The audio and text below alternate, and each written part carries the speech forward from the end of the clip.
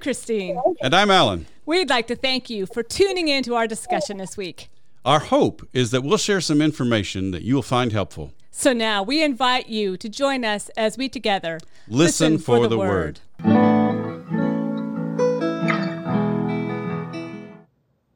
Hi, everyone, and welcome to our podcast today. We are going to be looking at Matthew 21, 23 through 32. And if you note, that's quite a skip from where we were last week. Not sure why the Revised Common Lectionary did that, but maybe Alan can give us some insight and some preparation for this. I think I've given up trying to read the minds of the people who put together the Revised Common Lectionary. But we are in a new section of Matthew's Gospel, and we're in the section where Jesus confronts the Jewish religious authorities on their own territory at the temple in Jerusalem. Now, we should note that despite the traditional idea that Jesus' ministry was about 3 years, and that traditional idea is based on the fact that John's Gospel mentions several trips on the Jesus part to Jerusalem, the synoptic tradition only knows of one visit to Jerusalem on Jesus' part, and that's the one that led to his death, and that's it. So, in terms of the way the synoptic gospels are structured, this is kind of we're reaching a critical point in the conflict, and this is significant. Jesus is taking the conflict to the temple, and whereas before the conflict has come to him, there have been Pharisees or scribes who were present for his ministry events in Galilee. So with the exception of some unique events, then Matthew is basically following a structure that's shared with Mark and Luke. It makes sense with the synoptic tradition why it's a year. So, if you look at the level of conflict in the Galilean ministry already, they're already plotting to kill him in Galilee, and True. he goes to Jerusalem. I mean, it's kind of inevitable that if he goes to Jerusalem, he's going to meet his end. Right. Yeah. So, what is our context for today? Well, in the context for today, we need to remember that this is Matthew 21, where Jesus has entered Jerusalem triumphantly. We're in Matthew's passion narrative here, and Jesus has entered Jerusalem triumphantly. He's cleansed the temple, which now he's back teaching in the temple. That's pretty gutsy on his part, and now he's returned there to challenge the Jewish religious leaders, who are identified here as the chief priest and the elders of the people. So this is a huge jump from where we were, really. Yes. I mean, in terms of kind of preparing our congregations, I think we have to definitely put this context in there if we're going along with the gospel reading every week. Yeah, I think that would be wise. But in Matthew's gospel and the synoptic tradition, this is Jesus' first encounter with the temple hierarchy. We've seen he's had conflicts with Pharisees and the scribes, but they were more based in the synagogues.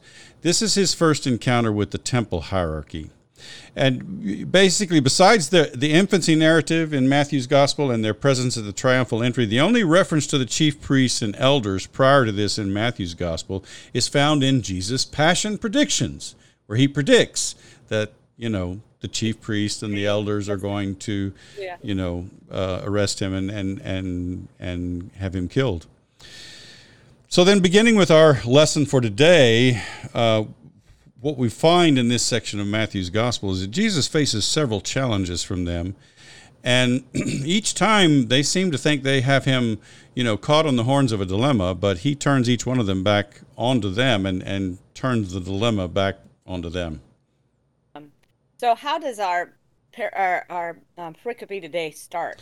Well, it opens with the main challenge from the Jewish leaders, and this is really kind of the fundamental question. By what authority are you doing these things, and who gave you this authority, in verse 23? Now, I think there's some irony in this question, especially for someone who's either hearing or reading Matthew's gospel. Matthew introduced his gospel, right? Matthew 1:1, by naming Jesus the Messiah, the son of David. So anybody who's hearing Matthew's gospel or reading Matthew's gospel has this understanding that Jesus is not only the Messiah, but the Son of David, that he's fully authorized. Furthermore, Jesus has been endorsed by a voice from heaven, and the distinction between from heaven and of human origin is going to come up later. But Jesus has been endorsed by a voice from heaven not once, but twice, at the baptism and at the transfiguration. And in fact, at the transfiguration, the voice instructs the disciples to listen to him. Right. And both of these events are triple tradition in the Synoptic Gospel, in the Synoptic tradition. They're in all three Gospels. Jesus' authority, or exousia, has not only been recognized by the crowds. At the end of the Sermon on the Mount, Matthew tells us that the crowds recognized that he taught as one having authority, not like their scribes, but also demonstrated by Jesus in his mighty works. He demonstrates by healing the paralyzed man that he had authority to forgive sins, and the crowd marveled that such authority had been given to mortals. And as we've observed a number of times, of course, at the conclusion of Matthew's gospel, Jesus will declare that all authority in heaven and on earth has been given to me. So Matthew has thoroughly dealt with the question of authority. And so, to me, I think there's a little bit of an irony for the leaders in Jerusalem to ask, by what authority are you doing these things? and so it really sets up the clash, really, between himself and the kingdom of God he proclaimed, and the Jewish religious leaders and the religious and political kingdom that they guarded. It makes it clear now that you're walking through this. Is there something about Matthew's audience that they needed to have this reinforced? I mean, I'm trying to, or is it just? Well, we'll get to that, but it may have to do with the conflict with the synagogue between Matthew's community and the synagogue. Yeah. So, how does Jesus respond? Well, Jesus doesn't really answer their question. He asks them a counter question. He says, I will also ask you one question. If you tell me, then I will also tell you by what authority I do these things. Did the baptism of John come from heaven, or was it of human origin? Now, the fact that Jesus uses a counter question contributes to the sense of the growing conflict between him and the Jewish religious leaders. And I find it interesting that in response to their question about his authority, Jesus asked them essentially about the authority of John the Baptist. And of course, here, asking about where John's baptism came from is essentially asking about John's ministry as a whole. It's, was John authorized to do the things he did, and if so, by whom? He kind of turns the question in a different direction. Mm-hmm. Now, we've seen that John plays an important role in Matthew's understanding of the kingdom of God, so that Matthew likes to portray Jesus' ministry as fulfilling what John began, and that's one of my main challenges with Matthew. But Jesus' question to the leaders here is not a unique feature of the first gospel. Matthew's following the synoptic tradition, so all three, Matthew, Mark, and Luke, have this same dialogue, and so this isn't something unique to Matthew. Gene Boring, in his commentary in the New Interpreter's Bible, suggests that by asking about John, Jesus evokes the picture of the stream of prophets through Israel's history, the authentic bearers of God's word, who nevertheless were rejected and killed by the people's leaders. And I think that's an astute observation. I think so too, because I find it. Well, when I jump into it, I think what's one of those things that when you have mentally harmonized the Gospels, and then you read this, and you've decided John is done, and Matthew and Jesus is after John, and then this is coming kind of back to John here is troublesome, right? Well, it's just I think I think we're going to see Matthew has some specific reasons for doing this, but it's I find it interesting that Jesus. I think Jesus knew they were trying to trap him, and so he's kind of calling their bluff, as it were. I think. Right. I agree. Yeah. I agree. Yeah. I agree, and I think you're right. I think it's important for what Matthew is constructing for us. But I think for us today, when you read Matthew and John comes back in, and you've mentally thought John is past, he's gone. his ministry's over, it gives you a different lens to see that, if you will. I think. Well, I think it sheds light on the temple authorities here and what they're really after. Yeah. Yeah. I mean, because, and also Gene Boring points out that while John and Jesus were sent by God from heaven, and Jesus has already challenged, in Matthew 15, Jesus has already challenged the Jewish religious leaders as setting their tradition, which is clearly said as of human origin there, over against the Word of God. Indeed, one of the 10 Commandments, you shall honor your father and mother. And so, it's like they've got a lot of nerve, so to speak, to question Jesus' authority when as to whether it's, and Jesus knows. They're asking, okay, are you doing this on your own, or is this something that God has authorized you to do? And, if he says God, then they make him out to be sort of a lunatic and a false claimant, and if he says, he's just doing it from his own authority. Well, obviously that delegitimizes him in the eyes of the people. But the reality is that Jesus has already really kind of challenged them on the same issue. Right. Yeah. And how cool is that? Yeah. And I love this next part because you hear them talking amongst themselves. Right. It's kind of interesting that, we're allowed to eavesdrop on their private conversation or their private argument. They argued with one another. If we say from heaven, he will say to us, why then did you not believe him? But if we say of human origin, we are afraid of the crowd, for all regard John as a prophet. And, it makes me wonder, where did they get this? How did this come into the synoptic tradition? How did they know this was the argument that was going on between the Jewish religious leaders? I don't know. But here Jesus has turned the question of authority back around, basically, and directed it to their leadership, And their argument demonstrates really their concern is for appearances and for maintaining their power and position rather than for the Word of God or righteousness or even the truth. And they seem to know that the right answer is from heaven, but then they would have to explain why they did not answer John's call to repentance. And, again, we have this whole thing going on in Matthew about them being called a brood of vipers. And John, they come and they're sort of spectating at John's baptism, and he says, who warned you to flee the coming wrath, you brood of vipers? But they know they can't answer also of human origin, because they know that the crowd considered John a prophet, and they were afraid of what the crowd would do if they publicly disavowed him.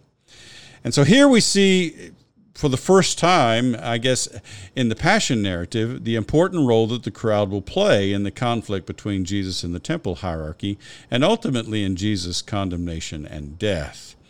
Also, the idea that they're called the elders of the people, it's the chief priests and the elders of the people, it sort of brings the people into what the Jewish religious leaders are doing. Now, to be sure, we need to clarify this. We've talked about this before. We need to clarify this. It's the Jewish religious leaders that are the primary opposition to Jesus. And when Jesus criticizes them, he's criticizing the religious leaders. He's not criticizing Jewish people as a whole. And so, this is the whole issue of anti-Semitism in Matthew.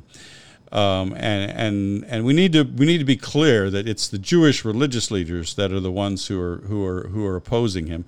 But, at salient points in the journey through the Passion narrative, the crowds and the people play a role in influencing the decisions that are made. A couple of things caught me when you said that is, yes, making sure that we're clear between the leadership and the Jewish crowds, right? Mm-hmm. But the other thing that caught me in this discussion is I'm not sure a lot of people understand the difference between the temple hierarchy and then the synagogue, the Pharisees. Yeah, most people just lump them all together. Yeah, do you take some time to divide that apart for the congregations when you're preaching on this, or not so much? I don't. I mean, I think I don't know. I don't know to what extent that would be important. I mean, clearly, the chief priests and the elders of the people, they were the aristocratic class. They were the landowners. They were the aristocrats. They were the ones who controlled the temple, institution, and so they kind of ran things from Jerusalem. The Pharisees and the scribes were more a party of the people. They were more, like I said, centered in the synagogue. And under normal circumstances, those two groups of people wouldn't really care much for each other, because the scribes and the Pharisees were focused on the keeping and the doing of the law, whereas the chief priests were concerned with maintaining the temple cultus and the worship at the temple, and that is their power base. So they had different power bases, and it was like two different wings of a political party or something like that. That may collude with one another when it serves their purposes, but on an ordinary day they wouldn't really. They would all possibly even be enemies and opponents. Thank you. So, moving on, we were talking about how the being of Jesus kind of traps them. Yeah, well, and I like Alan Culpepper has a commentary on Matthew in the New Testament Library series. He says they cannot deny what they will not admit, so they choose instead a judicious but evasive response. I like the way he puts that. And so Matthew tells us they answered Jesus, "We do not know." And he said, "Well, neither will I tell you by what authority I'm doing these things." They thought they had caught Jesus in a trap, which is a theme that's consistent in this section of Matthew. But by turning the question back on them, they wound up caught in their own trap and exposing not only their lack of response to a true prophet in the person both of John and Jesus, but also their duplicity. They're not being straightforward here. Right. And so, how does this conclude? Well, a conflict situation like this in Matthew's gospel would normally conclude with an important saying of Jesus, but this one doesn't have that. In Mark and Luke, for example, the narrative goes straight from Jesus' refusal to answer their question to the parable of the wicked tenant farmers. Goes straight into that. And if you recall the parable of the wicked tenant farmers, at the end of that, the idea is he's telling that parable about the Jewish religious leaders. And so, it continues that conflict. But in Matthew, he inserts this his own parable of the two sons. Now, he may have been aware of a tradition that Jesus told a parable of the two sons. I mean, Luke's gospel has the parable of the prodigal son, which is essentially a parable of two sons. It was a common theme in Jewish parables. And so this parable of the two sons that we have at this juncture in our lesson is only found in the first gospel. What do you think? A man had two sons. He went to the first and said, "Son, go and work in the vineyard today." He answered, "I will not." But later he changed his mind and went. The father went to the second and said the same, and he answered, "I go, sir," but he did not go. So which of the two did the will of his father? And they said, "The first." That's Matthew 21:28 through 31. And of course, I find it interesting because in this situation, the religious leaders really have no choice but to answer. So they won't answer his original question, but here he kind of asks the same question in a different way, and they really have no choice but to answer. Right. It's interesting because it really has a right answer. Mm-hmm. It's clear. Yeah, it's very clear. Interesting.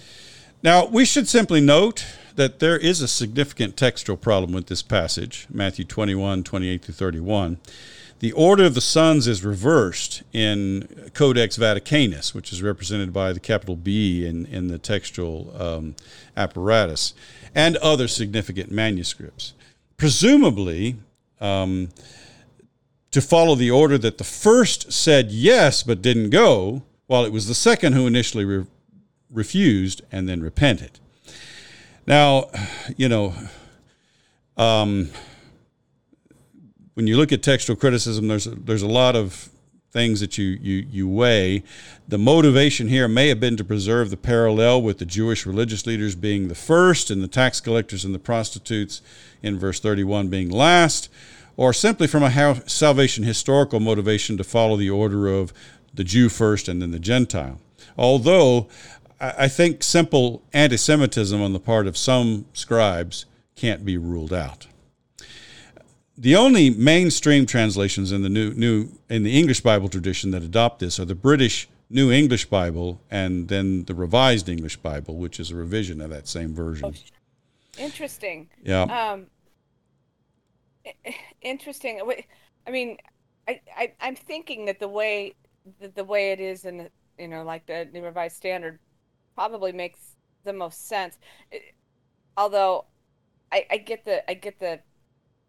get why it might have been shifted too. Well, part of the problem is that the two earliest and best manuscripts, which are B or Vaticanus and Aleph or Sinaiticus, are split here. Sinaiticus represents the reading that we have in most of our English versions. The first son says no and then repents and goes, and the second son says yes and doesn't go. Vaticanus reverses it. And so where you have these two earliest and best Greek manuscripts diverging so distinctly on this, it is. I mean, that may have been what created the confusion. There's even a reading. There's one reading in Codex Beza or D, and some Syriac versions and some Old Latin versions where the first one says no, but then repents, and the second one says yes, but doesn't go. And the readers answer, the leaders answer that it was the last son. It was the second son that did his father's will, which makes no sense. So clearly there's some confusion in this. Right, so moving ahead. Yeah, and so then with a solemn amen formula, Jesus applies the parable of the two sons to the religious leaders. Truly I tell you, the tax collectors and the prostitutes are going into the kingdom of God ahead of you. For John came to you in the way of righteousness, and you did not believe him. But the tax collectors and the prostitutes believed him. Even after you saw it, you did not change your minds and believe him. Now, Jesus' point is obvious in that the religious leaders claimed to obey God's will in the Torah, but they ignored John's call to repentance, while the tax collectors and prostitutes, who were among the lowest of sinners in the eyes of the religious leaders, obeyed John's call. Nevertheless, I think it's important to note, as Lutz points out in his commentary, that neither the religious leaders nor the sinners fit the pattern of the two sons precisely, right? Because neither one of them said no initially and then turned back, and neither one of them said yes and then didn't do anything. Neither one of them fit the pattern of the two sons precisely. The religious leaders actually did the worst of both. They said no to John's call, and then they didn't repent later. That is not lost on me, at least. I don't think other people that read it. It's like, these guys were not even. Yeah. And the sinners obeyed John's call without any notion that they later turned back. Now, you could perhaps, say, well, maybe Jesus had in mind, well, the religious leaders, the tax collectors and the sinners by their life had said no to God, and then they repented and came back. The religious leaders by their appearance said yes to God, but they really didn't do anything. It could be that. But I think at least in some respects, the connection isn't clear. So, so Jesus responds to this. Well, and one explanation for this kind of disconnect between what's going on here in verse 32 and verse 31 is that Jesus' statement, truly I tell you, the tax collectors and the prostitutes are going into the kingdom of God ahead of you, in verse 31, that may have been the conclusion to Jesus' original parable. But such language, I think, cried out for explanation, and perhaps Matthew supplied that explanation in verse 32, connecting this parable with the previous pericope via John the Baptist, and just kind of spelling out more in detail the sort of pithy saying that the tax collectors and the prostitutes are going to the kingdom of God ahead of you. I think it's more characteristic of Jesus to just make a statement like that and leave it. Kind of like the first will be last and the last will be first, right? And so, but it seems like perhaps, and Matthew is supplying a bit of explanation in verse 32 with the idea that John came to you in the way of righteousness, and you did not believe him, but the tax collectors and prostitutes believed him, and even after you saw it, you did not change your minds and believe him. Now, believe here means to respond to John's call in such a way that they align their lives with the way of righteousness. And I think what we need to realize, and I realize that the reformers might not like this, and in the Reformed tradition, it might not sound good, but what this passage makes clear to us is that faith is important for Matthew, but that faith also includes repentance and obedience. And so doing the will of God is key for discipleship in Matthew.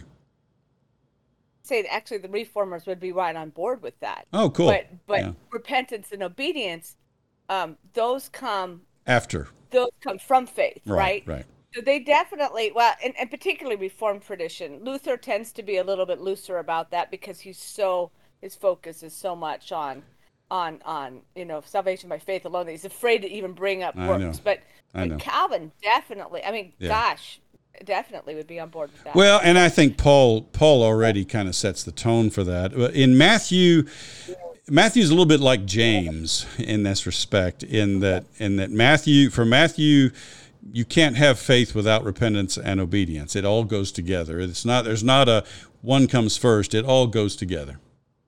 Yeah. And I think for Calvin, for example, that's more of an intellectual argument than it is something that, oh, you have faith in it and it comes later. I think in his world, it's all going to come together as well.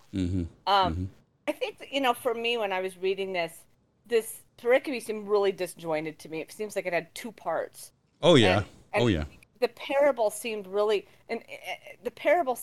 kind of why? Why is this parable here? Well, and I think that's a fair question.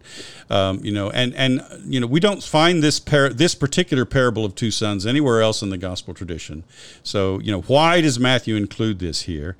I think first it may have been part polemic and part apology in response to the leaders of the synagogue that his community was in conflict with. We know that the Matthew's community was either in the process of being excluded from the synagogue, or they had already been excluded from the synagogue, and so perhaps it was polemic against the synagogue leaders, and perhaps it was apology for, we really are maintaining the way of righteousness in our community, even though they accuse us of not doing that.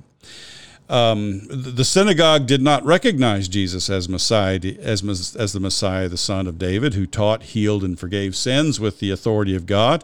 And they may have also criticized the leaders of Matthew's Jewish Christian community as well.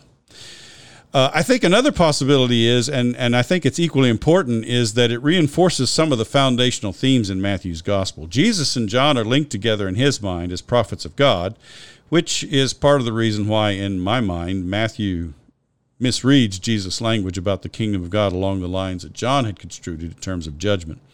But discipleship for Matthew involves not only responding to Jesus with faith, but also with repentance and with true obedience to the way of righteousness that he taught. And so these are all important themes in Matthew's gospel, and this parable reinforces those themes. Yes, it does. Well, excellent. Well, thanks, Alan, and we'll be back. Thanks.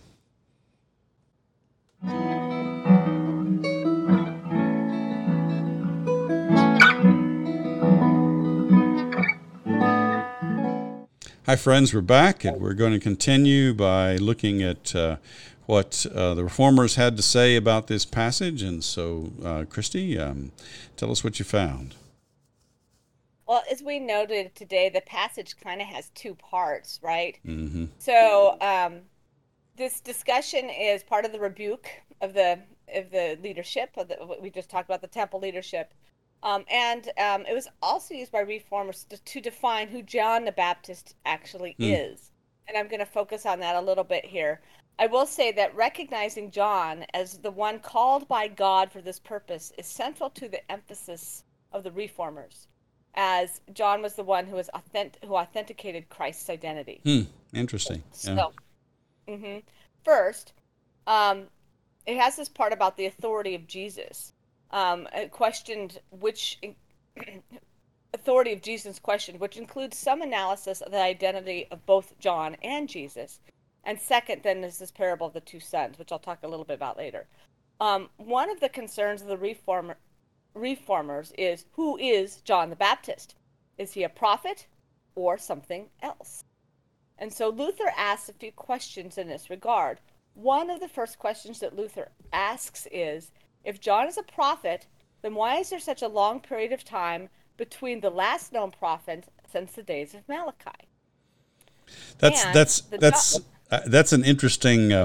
I would say that's an interesting anachronism on Luther's part, because if you read the intertestamental literature and you find, you look at what was going on in Judaism, there was no gap in voices speaking for God. The issue is, that the none of those voices were recognized as canonical. Right, which is going to be something that Luther's really going to deal with, right? So he's like, that's all not important. That doesn't count, and therefore he's going to look at this. And you're right, and I thought about that too when I saw Luther's criticism. And yet, you have to understand where Luther's from, right? Sure, of course. Remind you, you're a guy who's becoming a scholar. He's learning some scholarly things. He becomes very, very, very black and white about God's voice, if you will, and what is authentic and what is not authentic. Sure. And then within that context of this idea of, well, if it is authentically from God, then we have to, nothing else in there counts. Mm-hmm. So there's like he's kind of still that one truth kind of thought. So very, very interesting.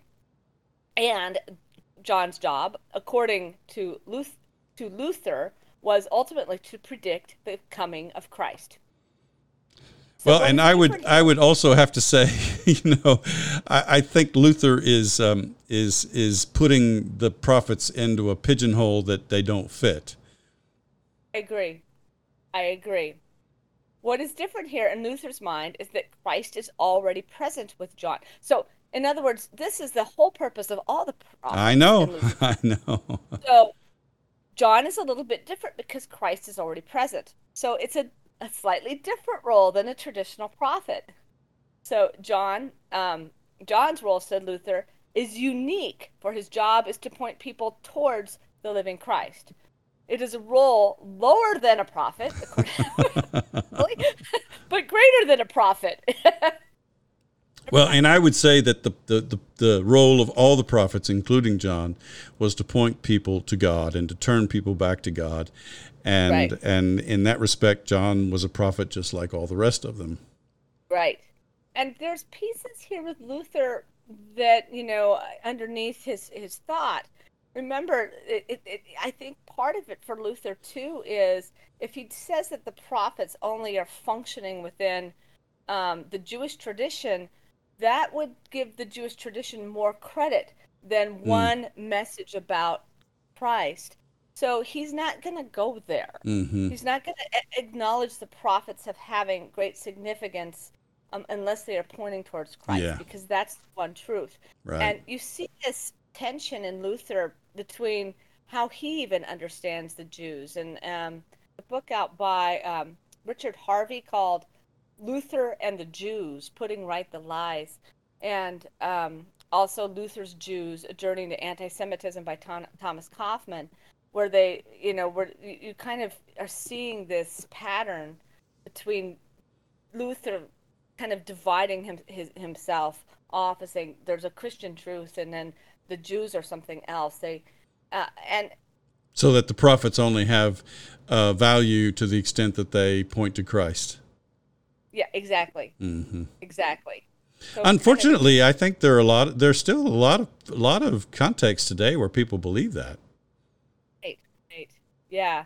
You're absolutely right. So it's that anyway, that's his kind of framework, right? So that's the problem with lifting Luther up to being, kind of his own, beyond his age. And we tend to do that with these reformers. Yep. I mean, that Luther had the right. And no, Luther was a guy of his age. He was a man of the 16th century. And so you always have to be careful with that. You might even say he was a man of the 15th century. Yeah, fair enough.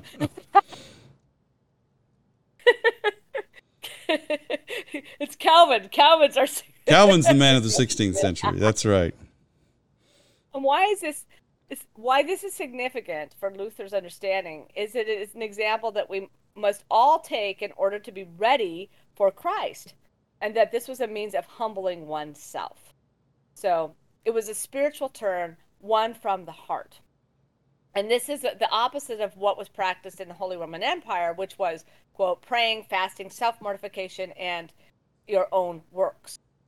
In other words, John's call is a spiritual preparation, not a physical one. So this all is faith as opposed to works, right?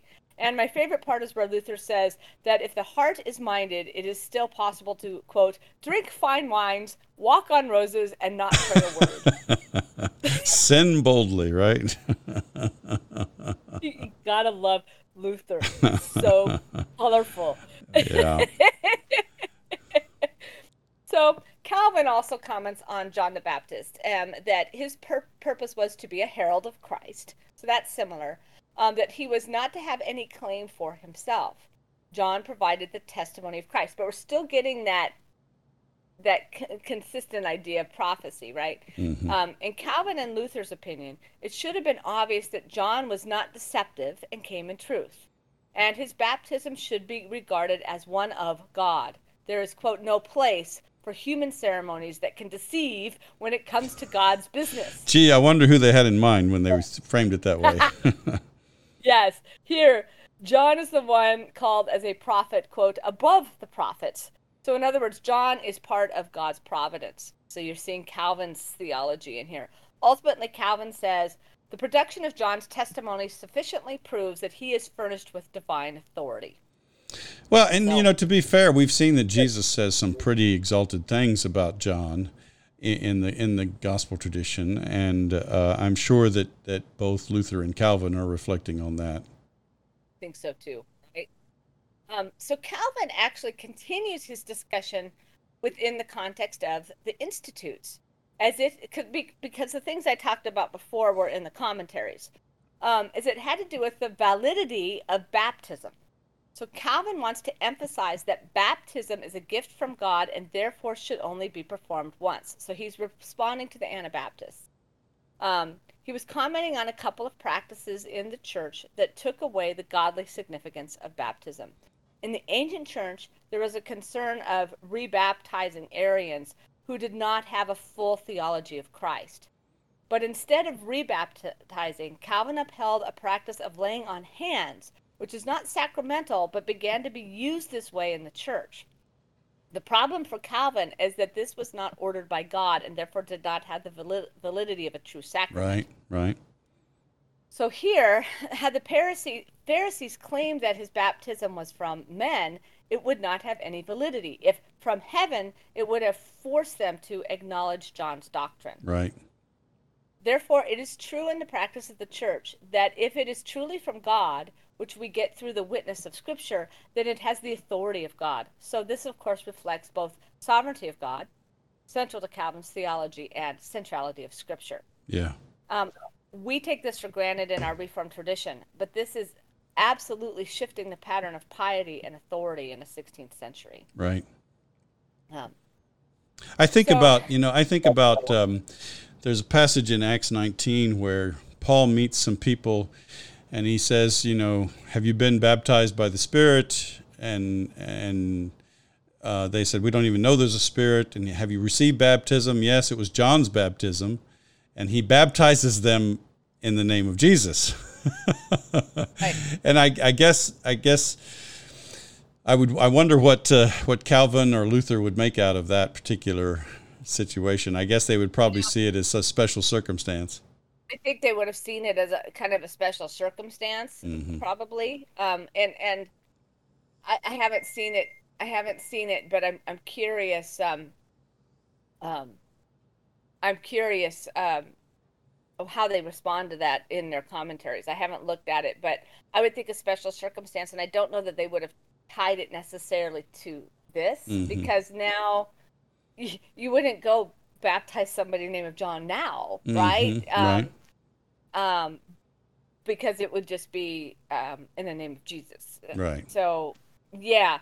The interesting question. I'll have to look and see how they respond to that. Well, and I think about even our own tradition. We recognize all Trinitarian baptisms, but there are certain baptisms that we don't recognize, and they may be nominally at least in the name of Jesus, but because of the theology behind them, we don't recognize them in the PCUSA. And I think about the Arians being rebaptized. Yeah.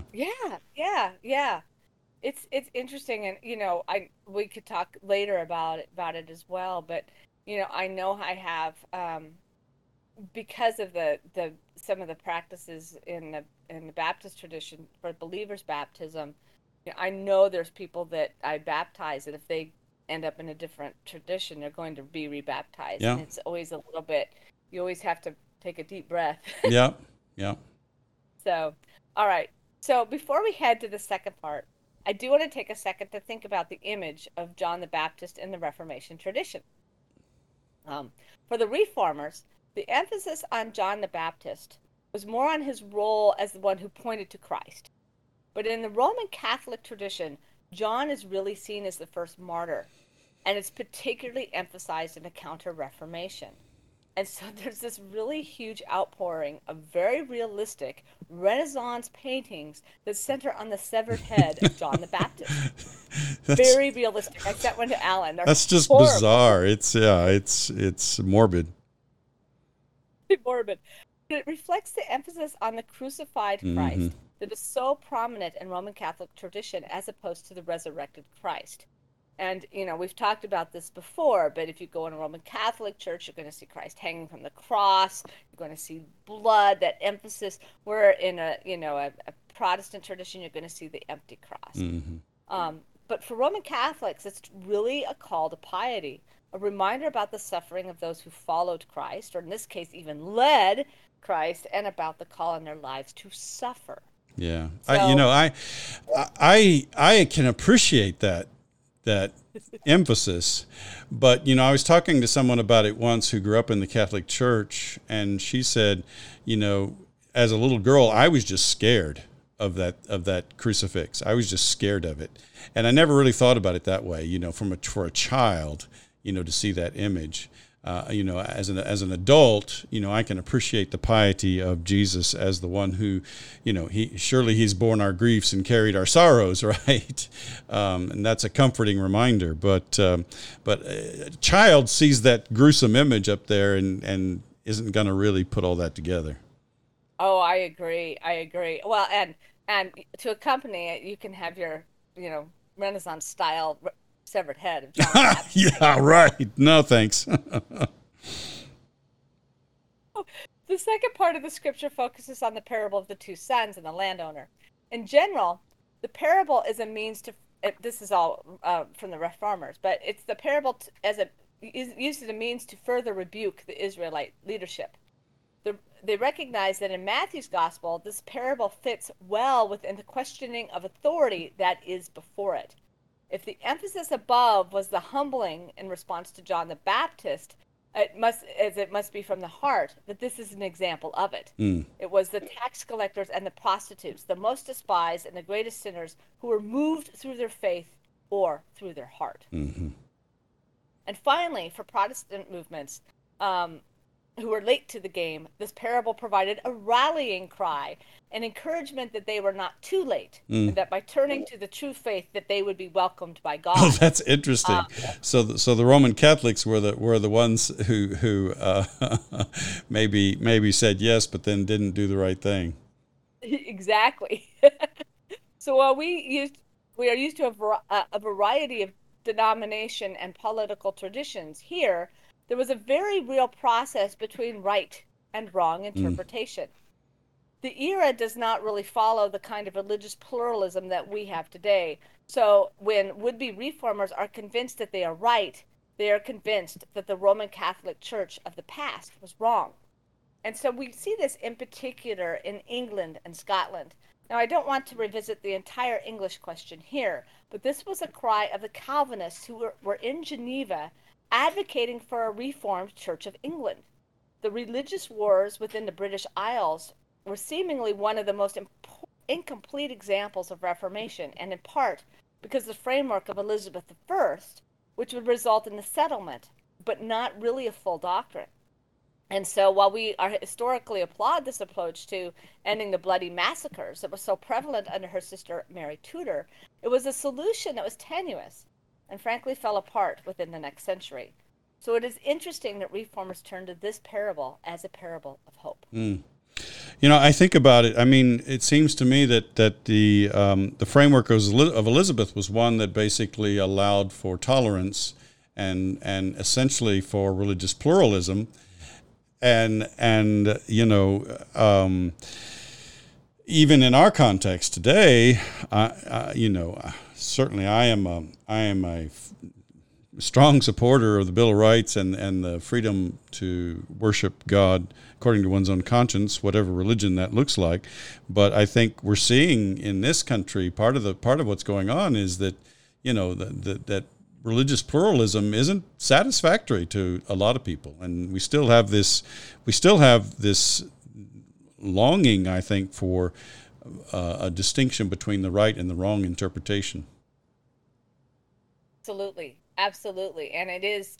It will always cause tension. I think it's because if there's, well, we could talk about it later, but if people have an idea of this is the truth, then they become in a box because they're like, everyone has to be on page with the truth. And if you're not, then you're wrong. Exactly. Yeah. But if there's different truths than my truth, and so then there's no truth, and it becomes right. It's a tension, definitely. Yeah. All right. Thanks, Christy. Thanks.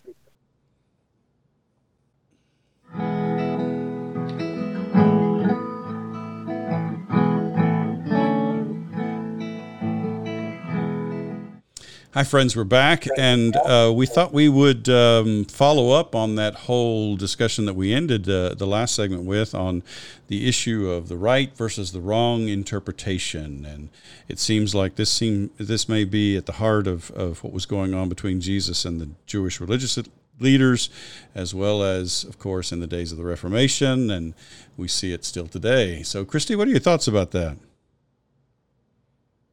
I think there's an idea that here's God. God has given Scripture, and if we're truly in tune with what God's doing, that there's this truth that we can understand. And Luther was really onto this idea, right? He's, especially when he started, he's like, oh wait, the Roman Catholic Church has put a bar in a way for truly understanding Scripture, and if only we can understand Scripture rightly, we will come at the truth. And of course, so then his programs of education to have everyone be able to read Scripture for themselves and understand it. And then Luther becomes really convinced that if people could just read Scripture for themselves, through the Holy Spirit will bring them to this one truth. And then, of course, that didn't happen. And so he scrambles and he's like, oh, well, we need to guide people to the truth. And so that's where the catechism starts coming in. Right. So you could see this all go within the context of Luther's reform. And I think we still are on that page today. Many people, there's one truth, and they'll come at me with, the King James Bible. This is the only true translation. Well, look today, we already see between our two major sources, Greek sources, that they don't agree. Right, and so to say, right. This is the one truth. And I have that happen quite a bit. So it's interesting to talk with different Christians who, I don't know who, someone else, I guess, decides that they're going to interpret the truth for somebody else. And well, I think people let someone else decide that, and it's a little bit along the lines of the catechisms. I mean, it's like Luther with his process. Well, if we just translate the Bible, people will see the truth for themselves, and they didn't. So then we have to add the catechism so they'll see the truth as we understand it for themselves, right? Exactly. And I think that's the key phrase, is we all see the truth as we understand it. Right. And if we can only get to that place, this is the truth as I understand it, then maybe we can get out of that, well, my truth is right and your truth is wrong. I have the big T, capital big T truth, right. And your truth is, well, that may be your truth, but it's not right. It is not right. But it's that interesting balance, right? Because then is there we're talking about big T truth. Is there a big T truth, or is there not a big T truth? And of course, it becomes a problem in the church, because, well, if God is the big T truth, then and if God sent scriptures to us, then of course scripture is infallible and inerrant, and it comes down to us as that big T truth, which we've already talked about. It doesn't even make sense. Yeah. Within the context of scripture, because there's even within a passage, like with Matthew, places that contradict. Mm-hmm. Right within the context of Matthew himself. Well, and I taught, as you know, in a Southern Baptist context for some time, and I taught hermeneutics. I taught Bible and biblical interpretation, and one of the slogans that I heard a lot in that context, God said it, I believe it, that settles it. Yeah. Well, in any kind of logical syllogism like that, the operative premise is not the first statement, but the second statement. And so what you're really saying is, I believe it, that settles it. and it comes back to that, most people aren't able to articulate this. This is the truth as I understand it, so this must be right. But if they could just get to the place where they would realize, well, this is the truth as I am able to understand it, maybe there might be some opening for realizing I don't have all the truth. The only one who has the big T truth is God himself, and we're all trying to figure it out and trying to discern the truth. And I think we can have confidence in our convictions. I have confidence in my Christian convictions. I have confidence in my Reformed principles. But there's a difference between saying I have confidence in my convictions and confidence in my principles, and saying that my interpretation is right and yours is wrong. Extreme as well. It's like, well, okay, but if there's no one big T truth, then there must not be any truth at all. Right. And therefore, I get to create it for myself, right? I mean, you could go to the whole other extreme. And that's not healthy either.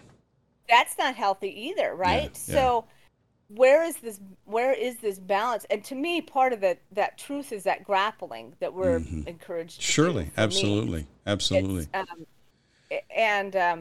it's the image of wrestling with Scripture. Exactly. But it's interesting. I'm in a congregation now that I've got really the opposite spectrum, the whole spectrum in my church. From we're not sure if there's any truth at all to the Bible is, as it's been interpreted for me in my past, is exactly how it's read. So it's really a challenge to kind of bring those two groups together. Yeah. To find out, well, where do we agree? So we're really, I'm really coming from God is love. So we're starting from that premise. That's where we're starting. That's a good premise. Jürgen Moltmann. Yay! That's a good premise. Moltmann, yeah. my buddy. Yeah, and starting there because that seems to be a place where we can all come together and as a starting place for our ministry as a church. But Well, and I mean, again, going back to the scripture passage, that was essentially the debate between Jesus and the religious authorities. Who's right and who's wrong here? And the temple hierarchy, especially, they were not only personally invested, but their whole faith structure was built around clean and unclean, who's in and who's out, where you draw the lines, who gets to approach God and who doesn't get to approach God. That was the temple cultus. It was all about drawing those lines and keeping out that which is not holy. And so for them, Jesus and his whole approach that just kind of crossed over all those lines was not only offensive, it was blasphemous. And yet, I mean, when you read Jesus in light of the prophets of the Old Testament, first of all, I think you see a lot of resonance between their message and his message. But secondly, I think then you recognize why they were so hounded and persecuted and even killed by the authorities, because they too threatened the established structure that was around this whole idea of who's in and who's out, who do we exclude, where do we draw the lines, who gets to approach God and who doesn't. Question for you. So at the destruction of the temple, or with that, would that temple class have argued something to the idea of, well, the temple was destroyed because the true worship of God was somehow hurt or obstructed? Well, we don't know, because basically they disappeared after the destruction of the temple. They no longer had a power base, and so they disappeared. So it was the rabbis who were sort of the spiritual descendants of the scribes and the Pharisees, who then became the leading voices in Judaism. And it was all about the law, and it was always all about interpreting the Torah. And so the temple cultus and the whole issue of temple issues became kind of moot. Now, obviously, clean and unclean didn't become irrelevant because we still have kosher food laws today, right? But just the temple hierarchy so reinforced that structure that and that gave the chief priests their power base. That gave the Sadducees their power base, and after they lost that, we don't hear from them again. Yeah, that's one of those things of, only had the right archaeological dig. Well, I'm not sure. I'm without a power base. I think they just kind of dropped out of the scene. Also, they were the aristocratic landowners, and after the Jewish War, they didn't have land anymore either. So they kind of didn't have a platform. I wonder how many of them are actually killed. I mean, I bet a lot of those people didn't even survive. Right. Would be my guess. Right. But we'll never really know because it was such a bloodbath. Yeah, but, sure. Sure. Yeah, very interesting. So, I mean, this whole question really comes down to this issue of, by what authority are you doing these things, and who gave you this authority? I think I've told the story before that, in my church in Houston, I had a woman who was an elder, and her husband had converted to Catholicism, and I said a lot of things that apparently in his mind, he felt like I would be a great convert to Catholicism myself, which was not true. I do have an appreciation for a lot of things in the Catholic tradition, as I've said before. But he also really was he was pushed by some of the things I said that didn't go along with him, because he was in this, there's a right and a wrong way. There's a right way and a wrong way mindset. And, I tried to respect his convictions, but ultimately he couldn't respect mine. And I think that's the problem is that when people have this idea that, well, I'm on God's side and I have the big T truth from God because, this is what the Bible says plainly. They don't say in my interpretation, this is what the Bible says plainly. They just say this is what the Bible says plainly. They can't distinguish between their reading of the Bible and what the Bible says. And so, they have the authority of God behind them by definition. And if you disagree with them, you don't by definition. Exactly. And that's still an issue today. Well, it absolutely is. And you tend to see it most in these people that either are pulling sound bites out of it and are reading these words very literally without any context. We tend to see it there. You also tend to see it within a tradition that has an hierarchy that interprets for you within the construct of that hierarchy. Right. And so what you do is you get places that either don't recognize like my baptism, or they don't allow me to take communion because I don't have I'm not part of that group, or I don't ascribe to their belief system. Exactly. And so that's where the problems come in. I had a really interesting wedding I'm doing, and the young people came and they grew up in the Christian tradition. But as we were going through the ceremony, I found it really interesting. And the young man says, "Well, my parents are Protestant, but they've started to adopt a bunch of Jewish traditions." And I I thought it was really interesting how they're just kind of creating their own. Well, I mean, that's what happens when truth becomes relative. You become syncretistic and you just pull from everything. Yeah. So it gets you pick and choose what you like. I don't know. But that's another era of this that's kind of interesting. Well, and the follow-up to the story with this young man who had converted to Catholicism was he basically argued that I was picking and choosing the verses that I wanted to use as the basis for my convictions. And to some extent, that's true. All hermeneutics is by definition selective. We always have to have a framework within which we understand the bigger whole. So everybody has a framework within which they understand the Bible. And absolutely. Luther and Calvin have frameworks. The Roman Catholic tradition has a framework, right? But and he could never hear. I freely admit that. Yes, I have a framework within which I read the Bible, and it is selective. But I would like to say that my framework within which I read the Bible has been shaped by decades of reading the Bible over and over again, and so I have tried to let the Bible, with the high points within the Scripture itself, shape that framework. And I would like to say, one of the reasons why I'm a Presbyterian is because I believe that the Reformed tradition has done something similar. The high points in the Reformed tradition I see are consistent with the high points of Scripture as I understand it. So that's part of the problem is that, we're all selective in our reading of the Bible. We're all selective in our understanding of the truth. But the question is, how consistent is your framework, and how coherent is it, and how much does it line up with the priorities in Scripture? I think that's very well said. Very, very well said.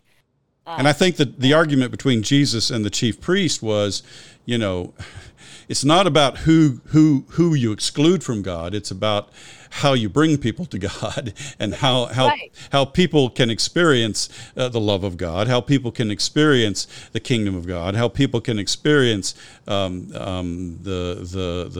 righteousness of God that is setting out to make things right for them. Yeah. And so we, I guess, if you're listening to us, you're probably somewhere on the same page of asking these questions and seeking to provide this kind of openness and this kind of encouragement of helping your own congregations. Yes, indeed. Thanks, Christy.